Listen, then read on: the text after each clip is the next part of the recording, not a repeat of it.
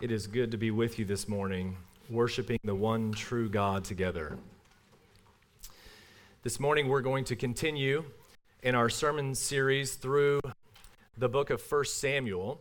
And so if you have a Bible, please open it up and turn with me to 1 Samuel chapter 13. 1 Samuel chapter 13.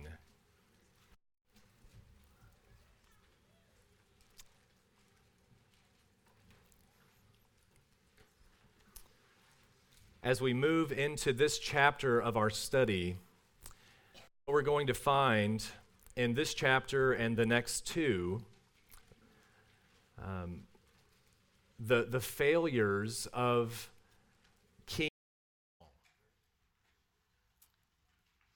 And so chapter 13 is the first of these three failures.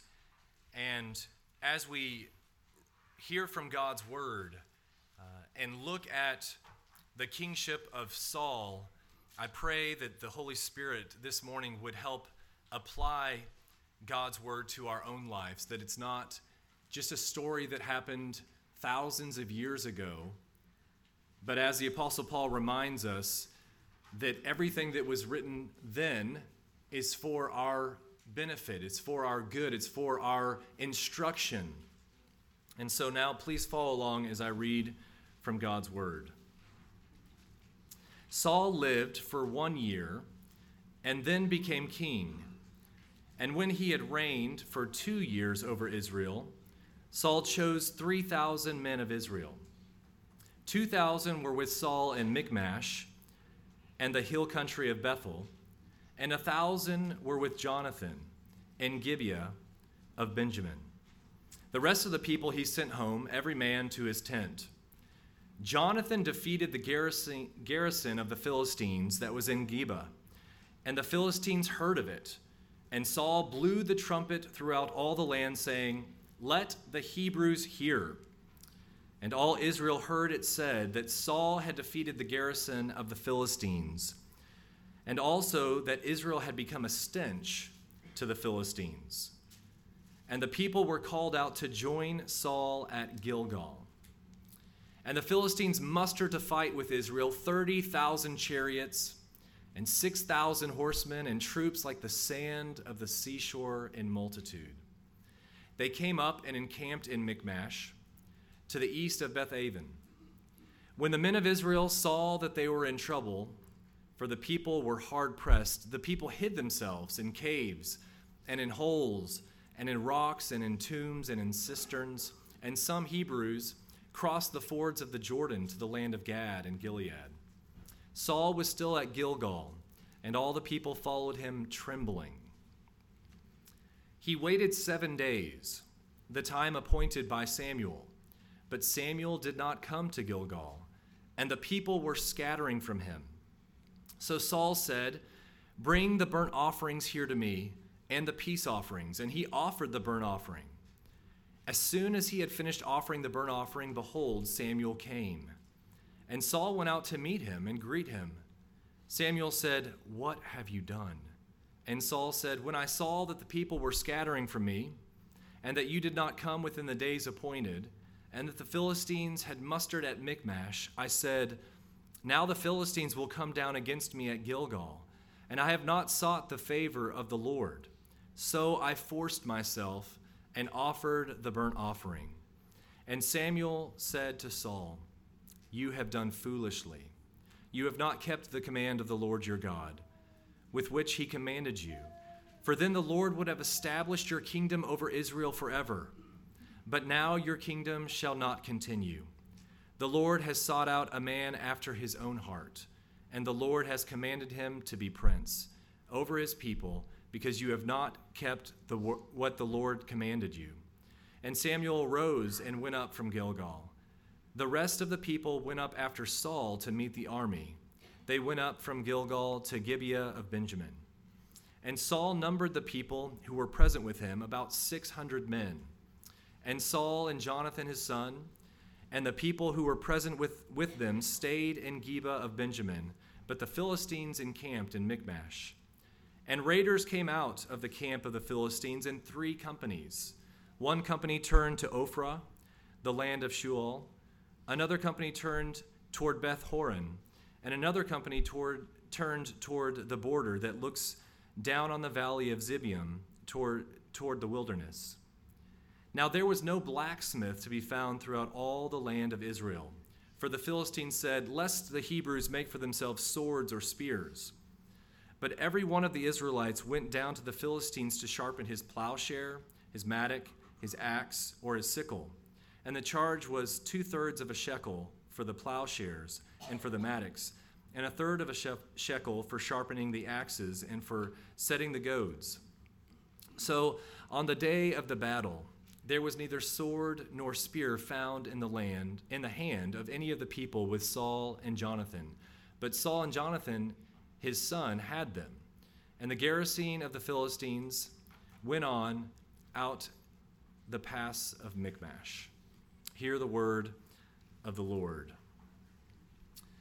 A lot going on in this chapter, and much of the descriptions found here sound extremely bleak. And it was a moment, it seems, early on in Saul's kingship where he was, so to speak, pressed to the limit. Stresses pressed in upon him in a way that caused him to act. And we're going to look at this chapter and break down what transpired in Saul's life that led to the first of 3 failures. To begin with, just right off the bat, if you have a different translation that you're reading out of this morning, I'm reading out of the ESV, there should be a footnote in all of our Bibles that the description that we're given in verses 1 and 2 are a little ambiguous in the Hebrew. And so there may be some of our Bibles that say Saul was 30 years old when he began to reign, and he reigned for 42 years, over Israel. And you could look to the New Testament in Acts chapter 13 and verify that he did reign for 40 years. And so that may be one way to look at this. The confusion, though, is there because the Hebrew reads more like this. Saul was 1 year old when he became king, and he reigned 2 years over Israel. And if you have the ESV, the way that they've translated it, Saul lived for 1 year and then became king. And so as commentators look at that, they assume that this may be plausible that after being appointed or anointed as king, he lived for a year and then was established as a king. And then the events that we find happen after 2 years into his reign as king. I'm not going to be dogmatic. I don't have a definitive understanding exactly of what was meant here, but we know that as his kingship began, we are given more details, that he rallied troops around him. 3,000 was his military band at this point. 2,000 men were with him, and 1,000 were with his son Jonathan. So we're introduced to Jonathan in this chapter, where before in 1 Samuel, we did not even know that Saul had a son. And Jonathan will play an important role in all that transpires in the kingdom of Israel during this time. So we've got 3,000 troops, and then we're also quickly told that what is facing them is the Philistine domination of the Israelites. And if you take the chapter as a whole, we don't get the details till the end of the chapter, but the setting that none of them have weapons except for Saul and Jonathan is expressing a lot to us. That even their farm tools had to go to the Philistines to be sharpened. They had to pay to have their agricultural day-to-day tools sharpened. The Philistines had their foot upon them in many ways, and this is just one way to emphasize the reality of what the Israelites were experiencing during this time of Saul's reign. The locations, it's important to see Michmash and Gibeah are where Saul and Jonathan are located, and this would have been central locations to see virtually in all directions around them. And with this arrangement, the king sent the rest of the people home, we're told, back to their homes to await a call to mobilize if that is needed. And then in verse 3, we see Jonathan's faithful track become introduced to us, or his track record starts at this point, his faithfulness. If you have jumped ahead and you're reading of 1 Samuel, Saul's son Jonathan, throughout God's word, is really given to us as one who is found faithful in his dealings. And where I want us to connect some dots here, and so it's going to take a little bit if you have not been with us, or even just to get our brains working again of where we've been in 1 Samuel, some important events happened in 1 Samuel chapter 10 that actually shed a lot of light on what's happening here. So we're told here in our chapter that Jonathan defeated the garrison of the Philistines that was at Geba. Now, back in chapter 10, Saul is given 3 signs from God. Samuel tells him, these signs will happen to you for you to know without a shadow of a doubt that God has called you to be king over his people. And we read in chapter 10, verses 5 and 6, the third sign being described by Samuel.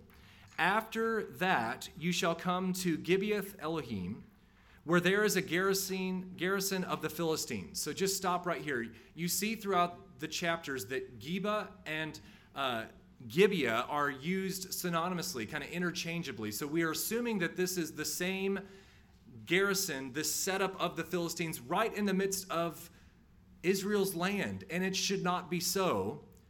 And as we read Samuel's words to Saul, he says, and there, as soon as you come to the city, you will meet a group of prophets coming down from the high place with a harp, tambourine, flute, and lyre before them, prophesying. Then the Spirit of the Lord, this is in chapter 10, will rush upon you, and you will prophesy with them and be turned into another man. And Samuel continues, now when these signs meet you, when this comes about in your life, do what your hand finds to do, for God is with you.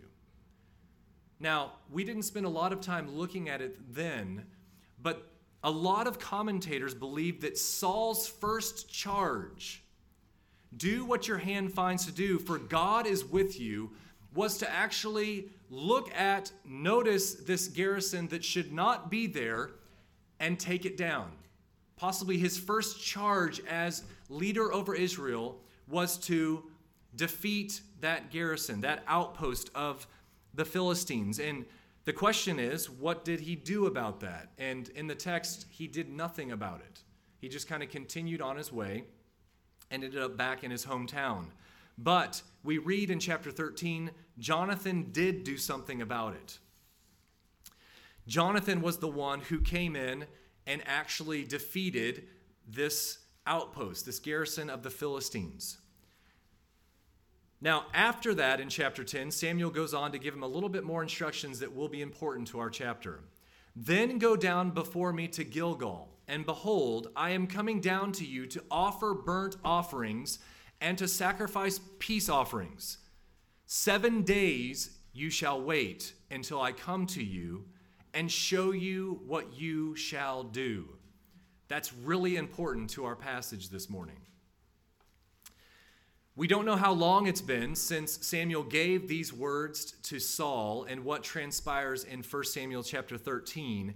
But after Jonathan defeats this garrison of the Philistines, something is alerted in Saul. He remembers that he is to go to Gilgal. When that happens, go to Gilgal and wait. Wait 7 days. Samuel's very specific exactly what he is to do until I come to you, and I will show you what you shall do. So Saul in verse 4 calls the people out to Gilgal.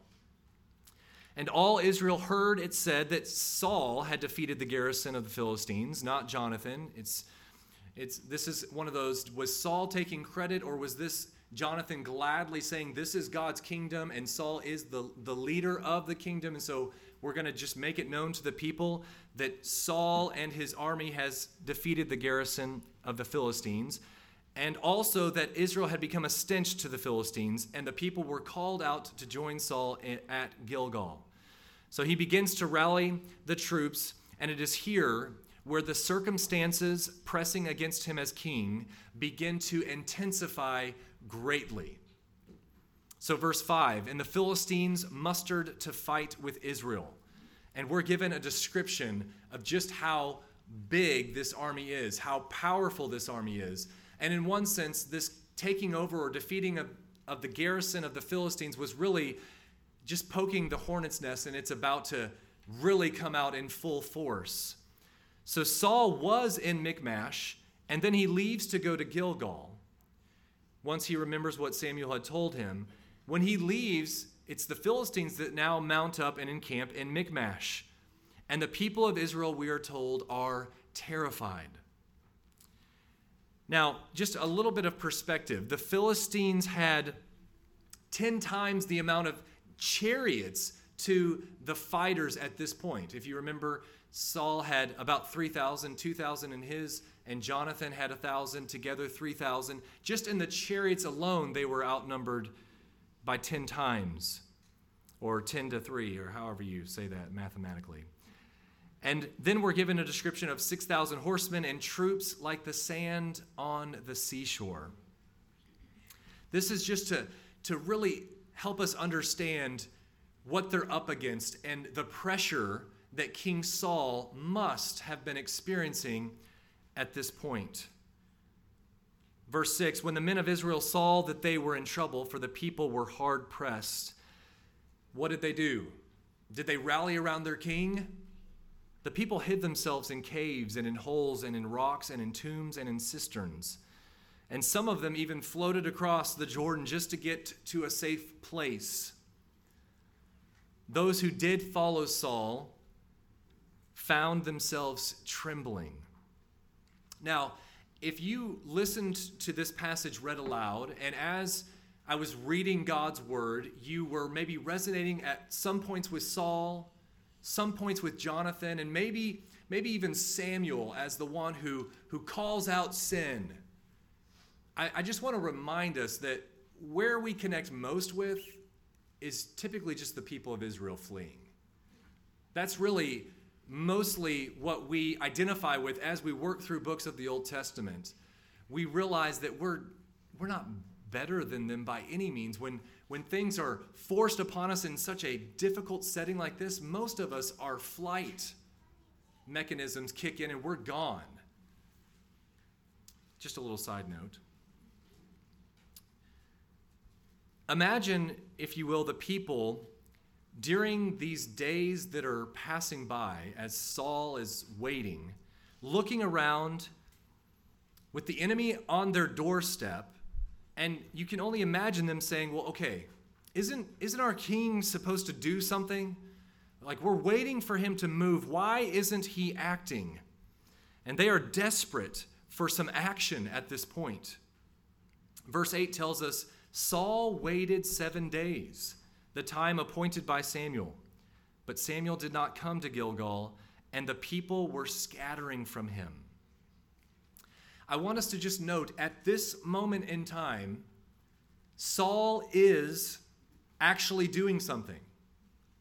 The waiting is actually doing something.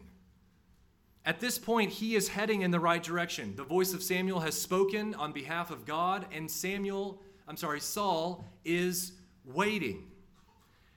And I think it's good for us to kind of just slow down during this time and put ourselves in his shoes, maybe in the people's shoes, and imagine the difficulty, the anxiety of waiting these 7 days. Remember, there's a threefold stress upon Saul and the people of Israel. But thinking just primarily through the light of King Saul, this situation of waiting would have been extremely difficult. As he is waiting, this is the threefold pressure that's being placed upon him. The first is the Philistines have mustered their countless army. The troops look like the sand on the seashore. Secondly, as he's waiting, we're told that the people are scattering. Those whom are supposed to stay are continually leaving. They're scattering. And then thirdly, and probably primarily, the prophet is nowhere to be found. The one who is supposed to come and make the offerings for him and direct him is nowhere to be found. in our own lives, waiting can bring crushing anxiety. So maybe the people are asking a lot of questions. When is our king going to actually act? Saul, you can just imagine maybe going around the camp saying, "Have you seen Samuel? Any sign of Samuel coming?" As the days slowly go by and the tension is mounting more and more. I think a good question for us to think about this morning, where are you in your life waiting for God to show up in a moment in your life that feels like it is of utmost importance? Maybe there's a struggle or addiction to sin. Or maybe there is a relationship with a family member that you have that is needing resolve, is needing reconciliation. Maybe in your finances, you are at the breaking point. Maybe it's with your physical health or one that you love. You are at the brink. And if something does not happen soon, you don't know how you're going to make it. That anxiety, that pressing of these 7 days was upon Saul. What is he to do? And then we see Saul's waiting turn into a massive failure. Samuel is supposed to come. He is the prophet. He is God's mouthpiece. Saul knows that he cannot enter into an act of war without the blessing of God. And for that blessing to be given, sacrifices had to be offered, and all of that was to be constituted by the prophet of the Lord. Samuel is nowhere to be found. So in verse 9, Saul said, "Bring the burnt offering here to me, and the peace offering." And he offered the burnt offering. Now, thinking about the primary offerings in the Old Testament, the ones that stand out, probably that resonate most, is the guilt offering. We have the burnt offering and the peace offering. Here, Saul is going to give or make the burnt offering and the peace offering. This plan to offer a burnt offering, also known as the offering of ascension, really is an interesting one, that this is what he actually does when he's not supposed to. So just thinking for a moment about what that represented, the burnt offering or the ascension offering is where an animal is completely consumed upon the fire. It is consumed and it in a sense goes up to heaven. This whole animal ascends to heaven in the smoke. And it's symbolic of our entire consecration. Not just some of it, but the whole animal is burned and offered unto the Lord. And if you just think for a moment about this whole consecration of our lives unto God, there is much irony here. This offering is saying, "God, I am all yours. Everything I have is yours." This is the burnt offering unto the Lord, and this is the one that Saul decides to make. He does not get to the peace offering. The peace offering was one where once the offering was made, the worshiper would actually partake of the offering, and it is that communion with God, sharing the meal with the one who has redeemed you and called you. But Saul only gets to the burnt offering, and then we find that Samuel comes back on the scene. Just as he finishes offering the burnt offering, Samuel shows up. As we read through Scripture, the Scriptures can and do often accurately expose our sin. We can see ourselves in the sin that Saul commits here. So feel the weight of this situation, this episode in his life. To obey God for Saul was an extraordinary thing to ask, considering the circumstances. The circumstances were crazy against Saul in this situation. And so to ask for obedience would be extraordinary.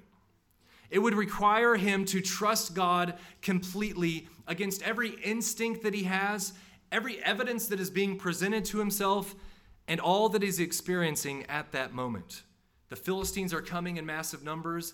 The Israelites, whom he's supposed to be leading, are fleeing, and everyone is terrified and there's no sight of Samuel anywhere. Behold, Samuel came as soon as he finished.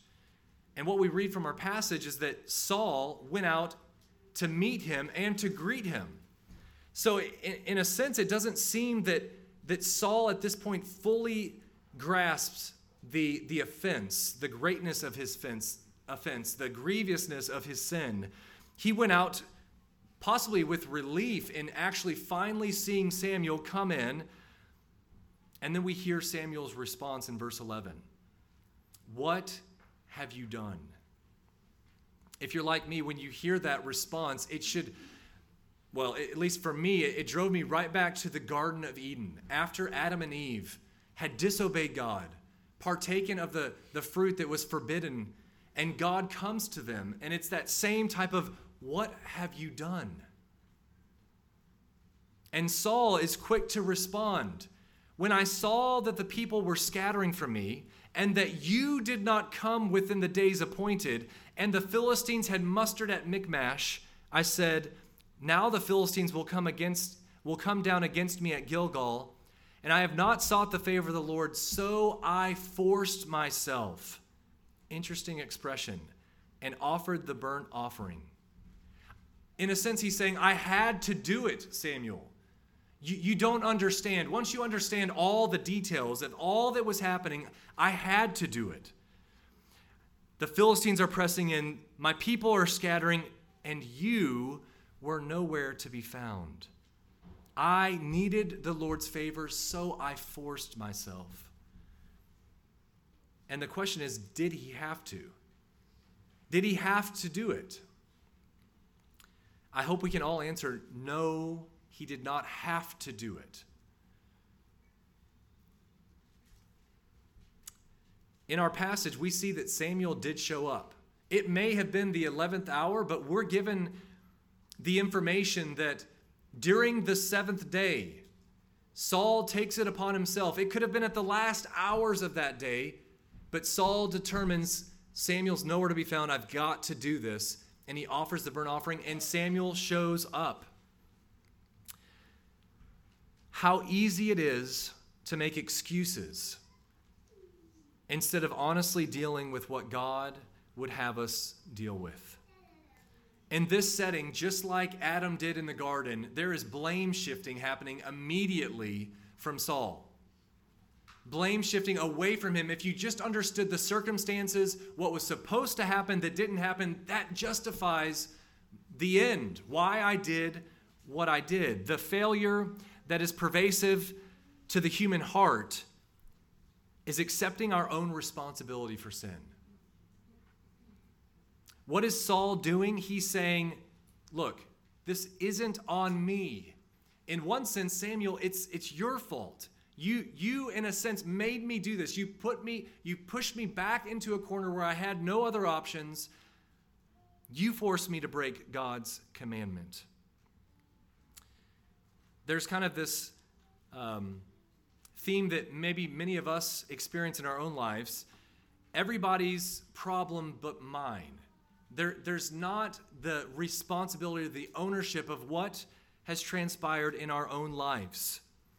I heard an expression that seems fitting here, and it's fingers love to point outward. And I think that's so true. When we are pushed up against the wall and maybe our reputation or the reality of our sin is exposed, we are so quick to just point outward and move the guilt away from us. And it has to be some circumstance or some other person that made me do it. With Saul here, there is no repentance. What is the proper response to a sin like this or sin in our own lives? And at the bare bones, what we don't see happening in Saul's life, there should be no excuse making. There should be honest confession of sin.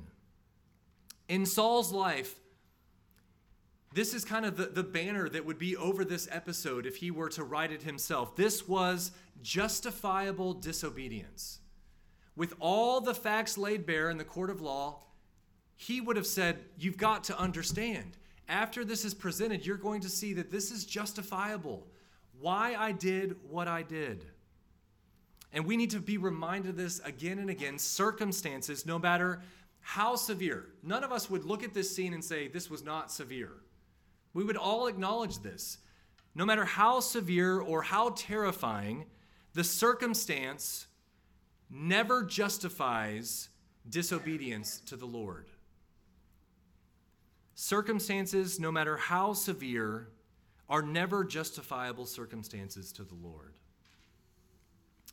Maybe, as you're hearing this story, you totally relate with Saul.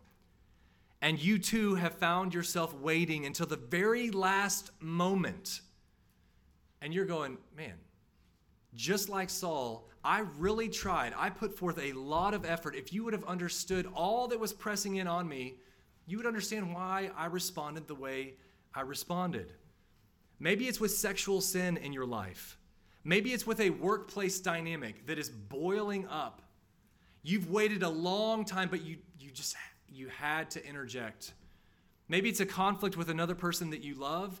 You're hoping to seek reconciliation. You're moving that way, but they just aren't quite seeing their sin clearly enough. And so you have to let them know just how offended you have been by their actions. You have to rip into them up one side and down the other, just so they fully comprehend how bad their offense is against you.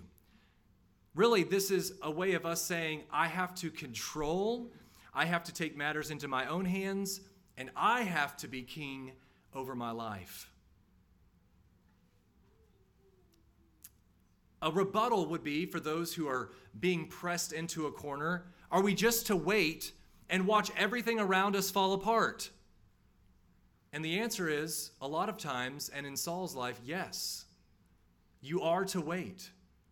Obedience to God in those circumstances would have required Saul to trust God against every instinct, against all the evidence, against every aspect of his experience at that moment. A call to trust God. We see this is how God operates in many times and in many places. God brings his people to the brink. Will you trust me? When Abraham is called to sacrifice his son Isaac, at the last moment, Moses and the Israelites on the banks of the Red Sea with the Egyptian army in hot pursuit behind them, their feet are now in the water before them. Where are they to go? They are to wait and trust. So in one sense, you could say, one of the lessons that's gleaned from this passage is that we are to obey God when everything goes wrong, even when everything begins to fall apart. Obedience to God, what is also very clear in this passage and in our life's testimony, obedience to God is not easy. And it is never to be an alternative. Every act of obedience to God, please hear me. Think about your own life in the midst of temptation. Every act of obedience to God is extraordinary. Do we do it in our own strength? By no means. We were reminded this morning in Adult Sunday School of good works that Christians are called to be about, to do. The mark of our lives is to walk in a manner that would please God. Doing good works that were ordained before the foundation of the earth for us to do.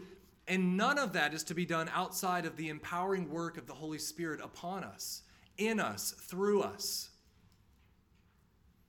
And so every act of obedience is difficult. We're not sugarcoating the Christian life. This is hard stuff that should drive us to God in complete dependence. If we are ever to overcome temptation and to not fall the way that Saul falls in this passage, it should prompt us to cry out for God's help. Where does the Bible tell us our strength comes from? It always it always takes place in weakness. 2 Corinthians chapter 12, verses 9 and 10, such a helpful passage, written by the Apostle Paul, inspired by the Spirit. But he said to me, "My grace is sufficient for you, for my power is made perfect in weakness. Therefore, I will boast all the more gladly of my weaknesses, so that the power of Christ may rest upon me. For the sake of Christ, then, I am content with weaknesses, insults, hardships, persecutions, and calamities. For when I am weak, then I am strong." What is God's response to Saul in our story? His response through the mouthpiece of Samuel is condemnation. It is judgment against what Saul thought he needed to do. So in verse 13, "And Samuel said to Saul, 'You have done foolishly. You have not kept the command of the Lord your God, with which he commanded you. For then the Lord would have established your kingdom over Israel forever.'"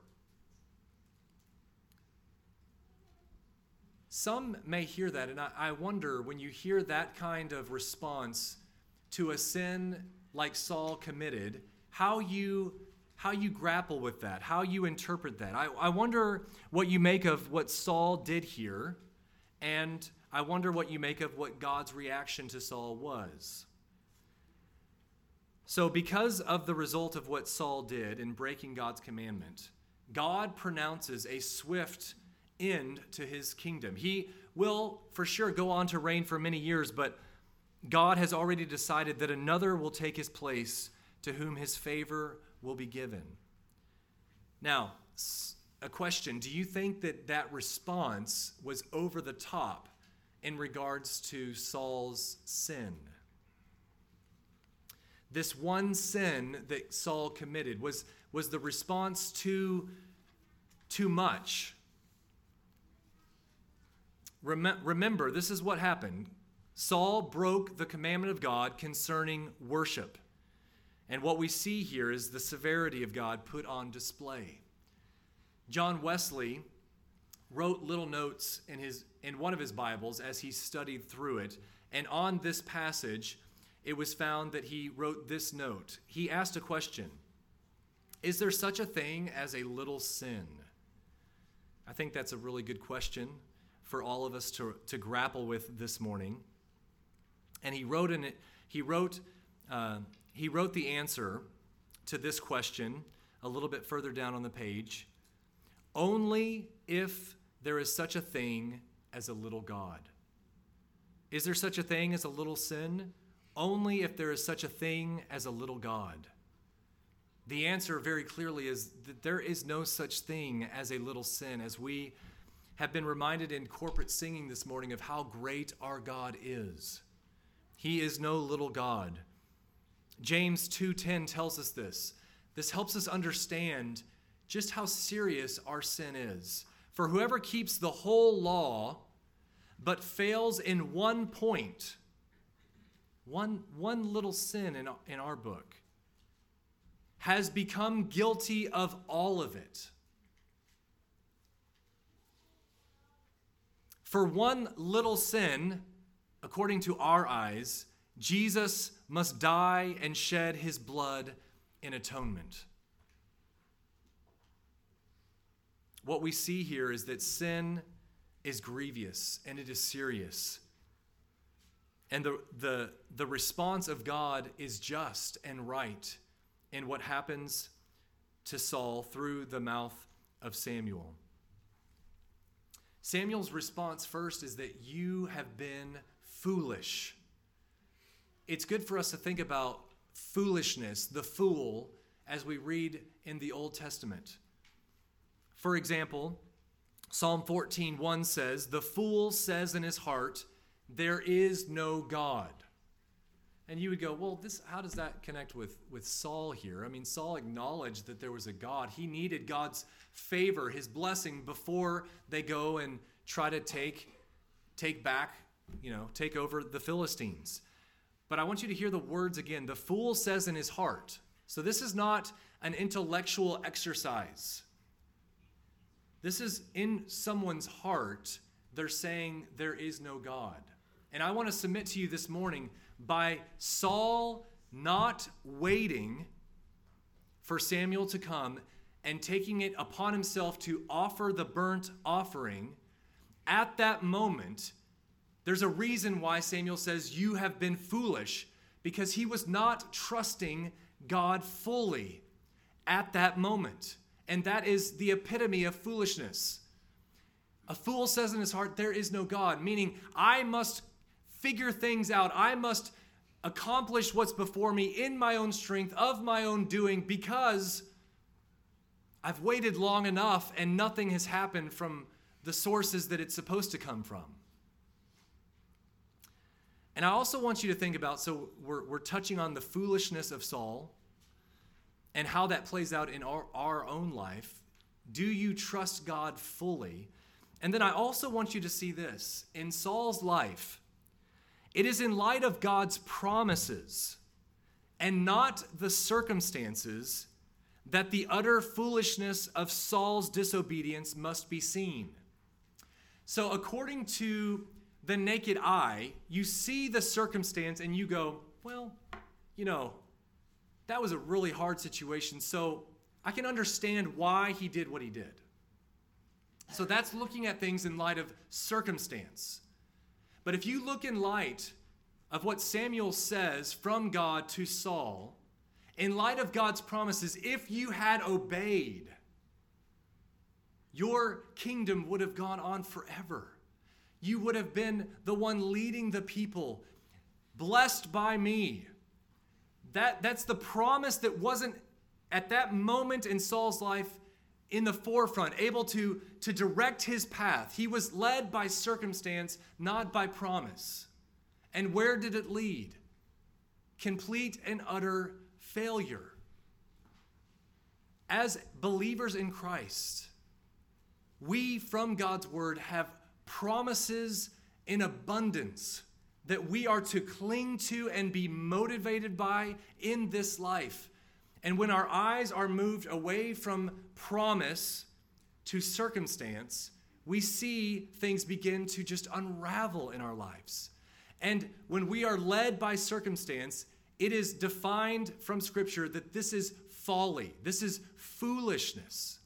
And so maybe even this morning, we plead with God to give us eyes to see clearly His promises, and our hearts and lives would be captivated by the one who is leading us and what He has promised to us, rather than looking around in our lives and being motivated or pushed by circumstance.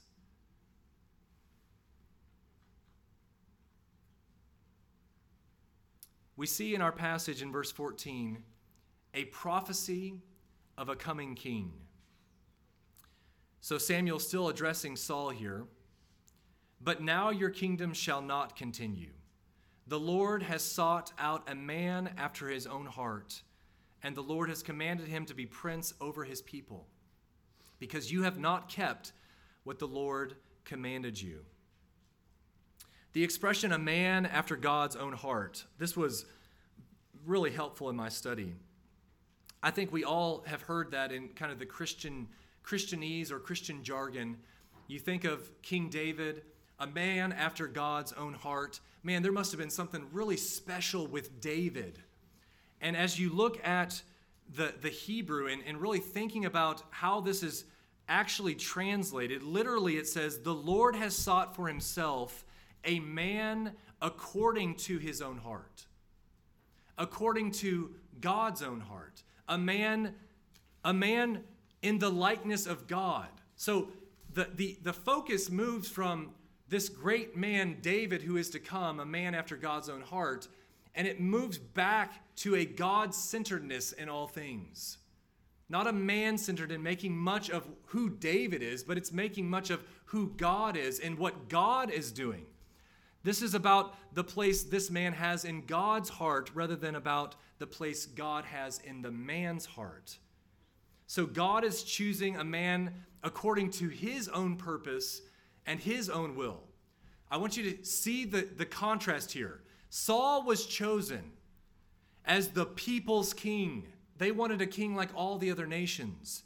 God will raise up a man according to his own heart.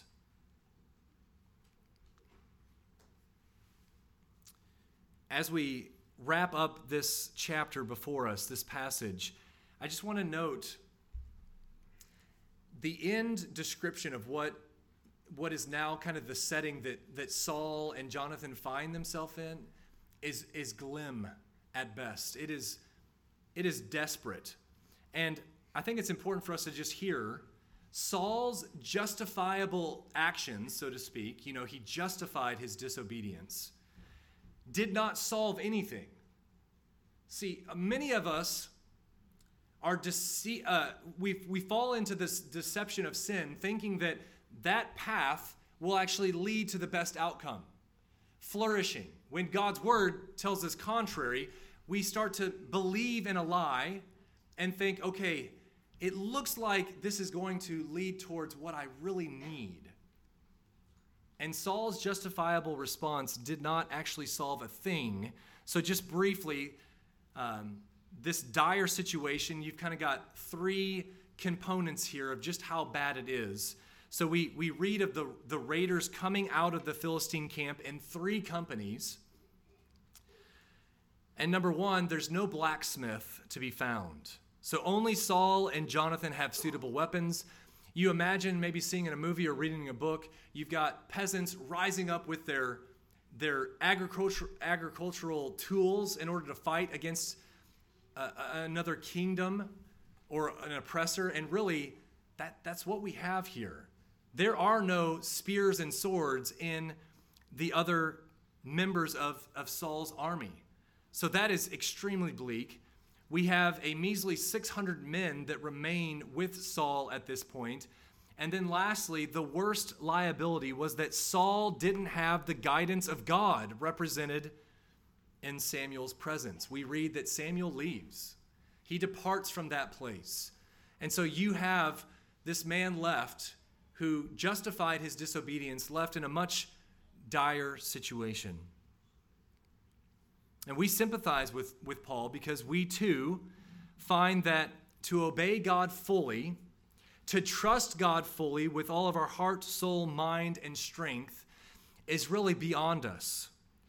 And the circumstances that we find ourselves maybe at home or at work, whatever the setting may be, we see the circumstances and we find that we fail miserably at obeying God, trusting God fully.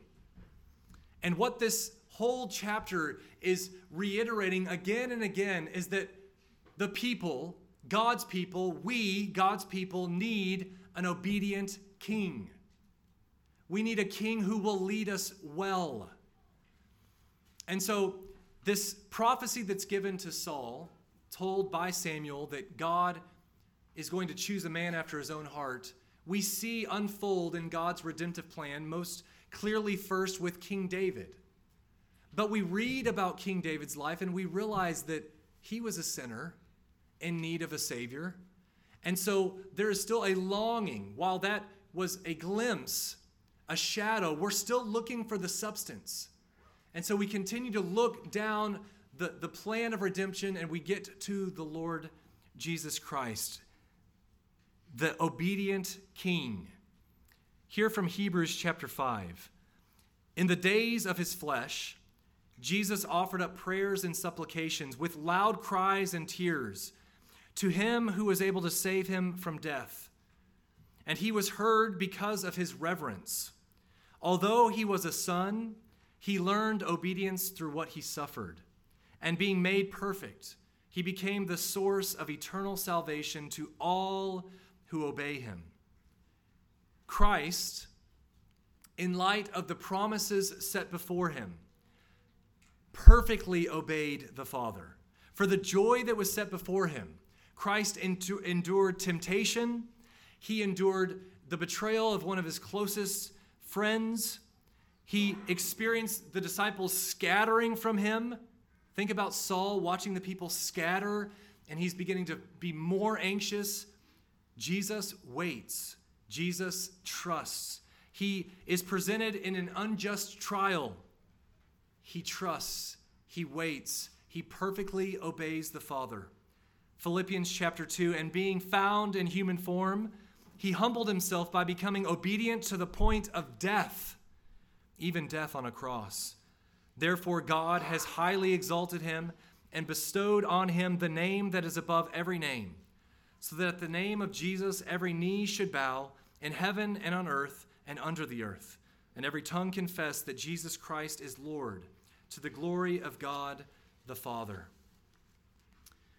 Paul explains in Romans, as one trespass led to the condemnation for all men, so one act of righteousness leads to justification and life for all men. For as by one man's disobedience the many were made sinners, so by the one man's obedience the many will be made righteous. We rejoice as sinners who have fallen short just as Saul has disobeyed. We look to the one who perfectly obeyed. And theologians would call this Christ's active obedience.